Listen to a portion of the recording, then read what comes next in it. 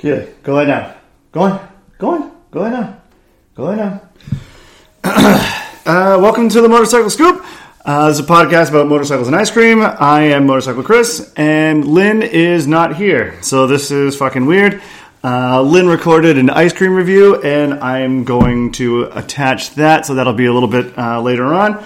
Obviously, we're living in really strange times, and all of us are kind of struggling with how to deal with it. This podcast has always been about the motorcycle industry. Lynn and I are not mechanics. What we care about is the motorcycle industry and the motorcycle community as a whole, and how to grow that, and you know what people within the industry are doing right and what people within the industry are doing wrong, when people are dicks, when people do cool stuff. So that's what we're here for. So on the pod, we talk a lot about culture, but we also talk a lot about, how the economy affects the motorcycle industry. What's happening now is it's impossible to overstate how serious this is and how detrimental to the economy this could be. So far, that's what every expert is saying, that this is going to be a really serious economic event that could be worse than the recession in 2008. And that kind of got me thinking, like, well, what happened to the motorcycle industry before, during, and after the recession in 2008? 2006 was actually a record year for motorcycle sales. So there was actually an uptick up to 2006, and then we saw the recession. So I have an article here from the Rapid City Journal, June 6, 2009. Recession hurts U.S. motorcycle sales. Quoting from the article, after 14 straight years of growth, sales of motorcycles in the United States declined 8% in 2007 and 10% in 2008. This year, thanks to the recession, motorcycle sales plunged 30% in the first quarter, according to the Motorcycle Industry Council. Honda sales dropped more than 50% in the first quarter. Harley-Davidson slashed production, closed some plants, and reduced its workforce. In another article, The Telegraph, which is a UK site, this is January 26, 2008. Quote, hot on the heels of the Winnebago, the Harley-Davidson motorbike has become the latest iconic form of road transport to be hit by the downturn in the U.S. economy. The company said profits fell by more than a quarter in the run-up to the end of the year. The warning follows that from Winnebago, makers of the archetypal American recreational vehicles, which warned in November that it was facing its first decline in sales in 6 years. Both companies are being hit by declining disposable wealth in U.S. households due to the turmoil in the housing market and the increased costs of both fuel and food. It's important to point out that, you know, what we're facing right now, or what we're going to be facing, is different than the recession in 2008. And there's several variables, like when it comes to the economy and when it comes to the motorcycle industry. Like, we are not coming out of a boom right now. Actually, motorcycle sales have been slumping anyway. So you could make the argument that the industry was able to survive a recession like that in 2008 because of how the steady increase in motorcycle sales and the record-setting year in 2006 before that. We're not dealing with that situation right now. Like, we're not coming out of boom times when it comes to the motorcycle industry. We were in a fight beforehand, and now we still are. You know, gas prices are relatively low. That's good. You know, that's another variable.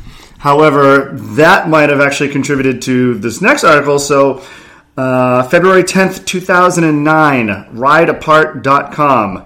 Headline, Dual Sports Scooters Shun Recession. Sales are up. Quote, sales of scooters and dual sports were up 41.5% and 22.8% in 2008 compared with 2007. In the same time, the overall motorcycle industry reported a sales downturn of 7.2%, while U.S. car and light truck sales were down 18%. These numbers illustrate a general movement towards utilitarian motorcycles and scooters being used as primary transportation. That's really important, although you have to remember what was going on at the time is that gas prices were up to like $4 a gallon or something like that. Now, we don't know what kind of economy we're going to be going into post coronavirus. What's going to be expensive, what's not, what's going to be available, and what's not. Like, no one really seems to have a really good handle on that yet. Lynn and I had talked a lot about, and also when I had the Matt Skelly, the transportation engineer, on here, we talked a lot about the shift from cars to scooters, smaller displacement motorcycles, just as a way here in Boston, just to get into the city in the first place. Do you know what I mean? Because traffic was so crazy. I think what you saw in 2008 was that gas prices were so high. People wanted to get out of, I think, car payments in general. I mean, it was a completely different landscape. So I don't think that we might not necessarily be in a landscape like that. And I think it's really important to take a look back and see, like, okay, how is this going to affect things? Because, like, the motorcycle industry as of last year was not, sales were down, Harley-Davidson sales were down, KTM was showing growth, Triumph was showing growth, but it still wasn't anywhere near like the 2006 boom time. It's still on the ropes. Lynn and I have talked a lot about inclusion. The thing that really sucks about the coronavirus and social distancing is that, I think that community is what saves the motorcycle industry. I think that being together, being part of a scene, having friends, having places to go, having rides to go on, meeting new people, socializing. Like, I've been saying for a while that I think that's what saves the motorcycle industry. And it's fucking April, and we can't, and every motorcycle event has either been postponed or canceled or put off. We're encouraged to stay home. We're not supposed to socialize with each other. We couldn't go to a fucking restaurant if we wanted to. And it couldn't have come at a worse time, and it's really fucking serious. So what can you do? Just, post pictures of yourself on your bike having fun. If you have a friend who indicates, interest in motorcycle riding, get them involved. Like, find a school nearby. When the schools reopen, let them sit on your bike. Let them rev your bike. Like, this is not the time to, like, play I'm fucking cool and, like, I have this thing that you can't be a part of, or to be aloof, or to be not inclusive. Because I'm going to tell you guys right now, like, we are going to be on the fucking ropes when the dust settles from this thing. And it's going to be really fucking serious. Like, I don't know if as like a culture we are going to be conditioned to being inside, and I don't know what the new normal looks like. Like, what does society look like when all the dust settles? Like, are people going? Is it going to go back to the way it was before? Are people going to come out of their houses, even more enthusiastic than maybe they ever were before? Like, maybe we're just looking for just all sorts of new ways to be together. When we're finally able to be together again, or does it just make us those fat assholes in WALL-E that, like, rode around on the chairs and shit and never really interacted with each other ever again? I don't know. Obviously, I hope for the former, not the latter. Do you know what I mean? Like, that's what I'm hoping for. But at the end of the day, we really don't fucking know. But all right. On a lighter note, I am going to throw over to Lynn, who did a nice ice cream review for us. I'm sorry I couldn't get to try any of it, so I'm going to throw it over to her, and we will talk to you guys soon, okay? Bye-bye. Hey, everyone. It is me, Lynn. We are stuck, points north and south, and Chris hasn't organized a time to Skype with me, so you're stuck with just me. I am going to answer some questions for you. I'm going to do an ice cream review. That's pretty much it. So I am going to be reviewing and eating the Brownie Crisp coffee ice cream sandwiches from Trader Joe's. When I bought these, I didn't really anticipate reviewing them, but we're in just uncertain times, so it's always good to have ice cream in your freezer. Okay, I'm going to not try to directly chew this right into the microphone. Okay, I have thoughts about this. I don't think this is crispy at all, so the name, I've been deceived, but it is a really, really strong coffee flavor. And it kind of outshines, the brownies that make up the sandwich. I don't think it's bad at all because I love coffee ice cream. But if you're looking for something really chocolatey along with the ice cream, I don't think that you're going to get what you're looking for. I'm eating this a little soft, and it does taste really good, but it's very tiny. I didn't think they were going to be this small when I bought them, but I mean, everybody's trying to get in shape while they're stuck in their house, so I guess, maybe it's for the best that I'm not eating a huge ice cream sandwich. But, oh well. So, I am going to answer some of your questions. Most of them are ice cream based, so I'm pretty happy about that. So let's see. What were your early age favorite ice cream flavors? Probably my favorite flavor when I was younger is strawberry, and I mean, it's one of my favorites still now. I remember as a kid for my birthday, there was a Carvel the next town over, and my mom actually got me a Carvel ice cream cake with, instead of vanilla ice cream, I was able to have strawberry. So it was like the regular, chocolate ice cream with the crunchies and that like whipped topping frosting, but instead of vanilla, I had strawberry, and that was pretty great. How did your flavor tendencies change over the years and why? Well, I feel a lot of ways they haven't changed, but I do like coffee a lot now, like coffee ice cream. I don't drink coffee, but I love coffee ice cream.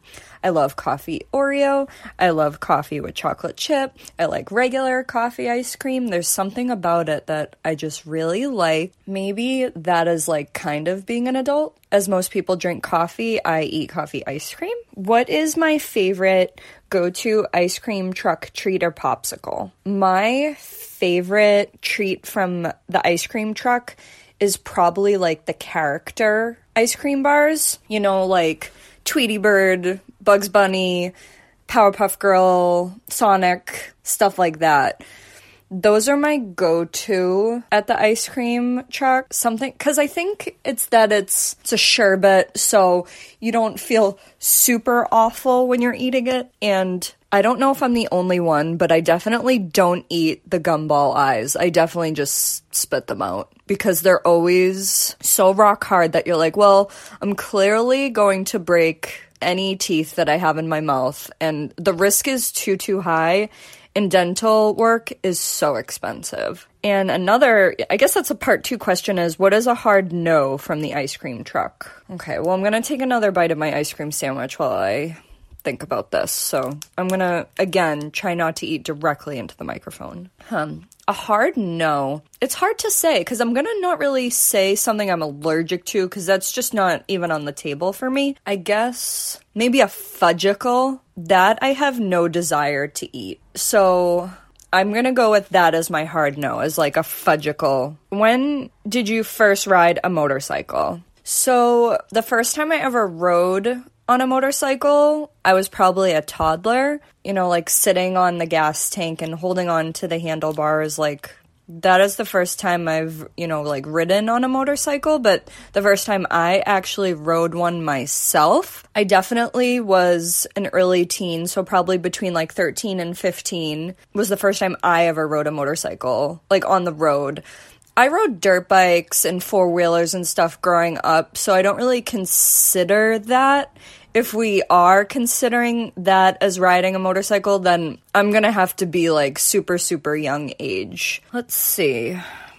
If I could ride anywhere in the world, where would you ride? I guess I have I don't know if I'm going to cheat with this, I guess I have a couple answers for that with realistic things, domestically, I'm going to say the Grand Canyon. With realistic, out of the country things, I'm going to say Nova Scotia. I've always wanted to ride in Nova Scotia, and that's like on my to-do list in the next year or two. I mean, obviously everyone wants to ride, out in Asia, and that's something I'd love to do, but I'm going to keep my answer slightly realistic, and I'm going to go with Nova Scotia. Let's see. What ice cream places do I miss during all this? My number one, my ride or die, is Cabot's in Newton. I love Cabot's so much, and my life has changed from them. The second I tasted that marshmallow topping, life hasn't been the same. So I'll go with Cabot as like my number one place that I miss. So many places aren't open right now, and it's just heartbreaking in general. I love riding to get ice cream. I like, driving my car to get ice cream. I like hanging out with friends and eating ice cream. Let's see. Next question is, what is the meaning of life? If we're talking about my life, riding motorcycles, eating treats, going to Disney. That is the meaning of my life. I guess for other people, I don't know. I have no idea what other people's meanings are. But those are mine. Are aliens real? Yes. Yes. Okay. My favorite motorcycle and why? Well, I'm sure a lot of people's favorite motorcycle is maybe the first one they ever dreamed about owning, or the first one they ever rode on, or, their first bike. And I grew up in like a Harley family. My dad rode Harleys. First bike I ever been on. The first bike I probably ever thought I was going to own, and were like probably a Harley. And now it's just, I would think my favorite motorcycle is probably a Bonneville. Something about, they just do it for me in so many aspects. It's just, they really just make my heart happy. So I think I'll go with that. Okay, my favorite Disney snack. Okay, so this will kind of, overall, I think my favorite Disney snack is the Dole Whip. Non-dairy, soft serve, typically pineapple, but comes in, flavors like lime, lemon, raspberry, orange. They make me happy. Disney also puts Dole Whip, pineapple Dole Whip, on top of a mini pineapple upside down cake, and it is so good. It is truly perfection. What more do you need? So I think I'm going to go with that because it's also relates to the podcast, but I also get my Disney in at the same time. Okay, well, this is the last question, and I think it's really appropriate, of how much do you miss Chris? Well, the answer is a lot. I miss Chris. I mean, he is like an older brother that you constantly bicker with but truly love, and that is how I feel about him. I miss us hanging out, talking, riding motorcycles, eating snacks. It hurts my heart that, we don't get to hang out and then record the podcast, because I feel like podcasts have been a true escape during all this lately, and that's why I wanted to record at least something. I'm going to be recording more of these if you guys don't completely hate them, because I'm certainly, at home eating ice cream, so I can always talk about that and tell you what ice creams I'm eating, what I think about them. So we'll have that. I mean, it's not great, the motorcycle scoop diet. I'll bring it back around to my ice cream review, that the spoon rating, even though it's an ice cream sandwich and I'm not eating it with a spoon, I am giving this in between. No, actually, I think I'm going to give it a 3.5. I was going to say between 3.5 and 4, but I think after, I've been sitting here eating it for 15 minutes, I'm going to give it a 3.5. It was good. It wasn't mind-blowing. It wasn't amazing, but it certainly didn't suck, and I'm definitely going to eat the other 3 in the box without being upset. Let us know if you hated this or if you liked it. Submit us some questions for the next one. Rate, review, subscribe the podcast. We appreciate it. We'll see you and ride with you when this is all over. Bye.